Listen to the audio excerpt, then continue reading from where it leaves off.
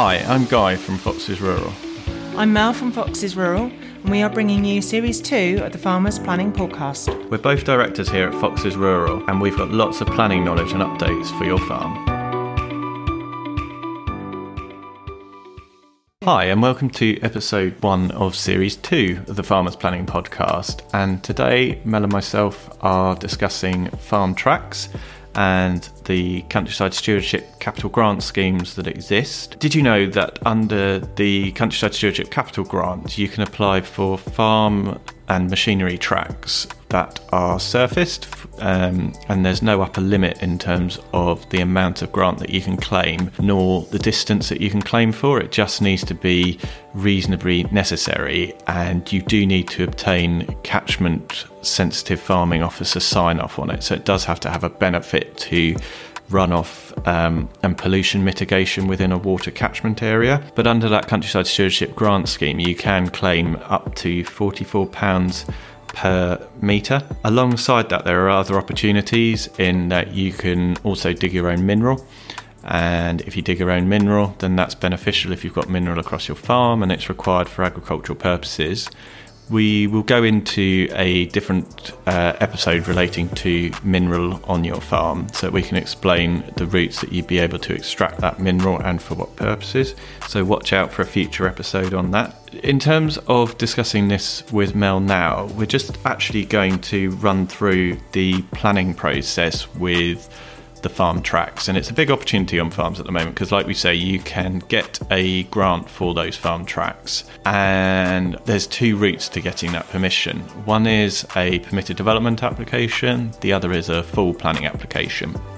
Now, full planning application's much more complicated because it's likely to involve a highways consultant relating to visibility displays, landscaping and other things relating to an entrance, so making sure that you've got hardened bell mouths such as concrete 6 metres in from the road. So Mel, can you just explain a little bit about the two types of planning that can be used to obtain permission for these farm tracks? So at Foxes Rural, we would always advise taking advantage of your permitted development rights first. So that in that respect, you can get a PD track as mentioned. There are various constraints that you need to consider. It cannot come within 25 metres of a classified road, but it doesn't necessarily already have to be a track. It can be a routeway or grass. It doesn't need to be formed already. So if I want to put a new track across the middle of the field and say I haven't got a track there already, what's the chances of getting that compared to, say, having a track around the outside of a field? The planning officer will look at the location of the track, and more often than not, they are located around the edges of fields and boundaries. So we would recommend taking that route wherever possible.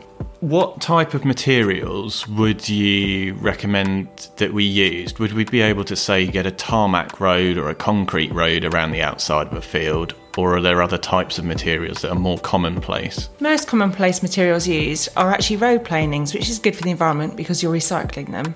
You can also use hogging, which you can extract from your land if you've got the mineral underneath. And is there any chance that I wouldn't get a concrete track then? Is that unlikely? Say I've got a lot of farm traffic going up the side of one field and I want to get into the farmyard, would I get a grant for that? Yes, you can. But in terms of planning, how about planning? What would I get? So would that be the same process for a concrete road? It's absolutely the same process. It's down to the planning officer whether they deem it acceptable and reasonable. And there technically shouldn't be a reason why you can't have a concrete track. So yeah, under PD we would be able to get a concrete track as well as a sort of road planing track. It just depends on the context of where it is.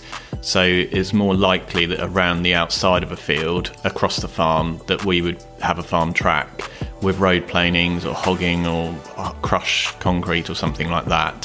Whereas if we're looking at getting something where there's a lot more traffic, farm traffic using it, then we could go for a concrete road. So it just depends on what purpose the track is being used for, but grants are available for both. How about full planning? So when would be the most appropriate time to use full planning on a farm track? The most appropriate time would be when the track has to fall within 25 metres of a classified road.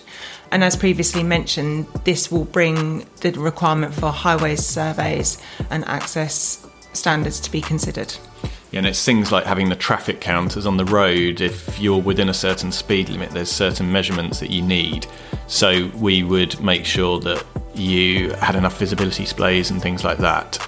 We might be able to reduce those visibility displays with a traffic survey. So just using a couple of examples, Mel, in terms of applications that you've had, I'd say predominantly most of the applications we've done at Fox's Rural for farm tracks have been permitted development, except for where they've required, say, a new access, as you hinted on, to a classified road, which tends to be most A, B and C roads. There was one farm track that we did, which was quite a long farm track. How did the planners take that? I think it was over 1 kilometre, and you did it under a permitted development route. So how did that application run?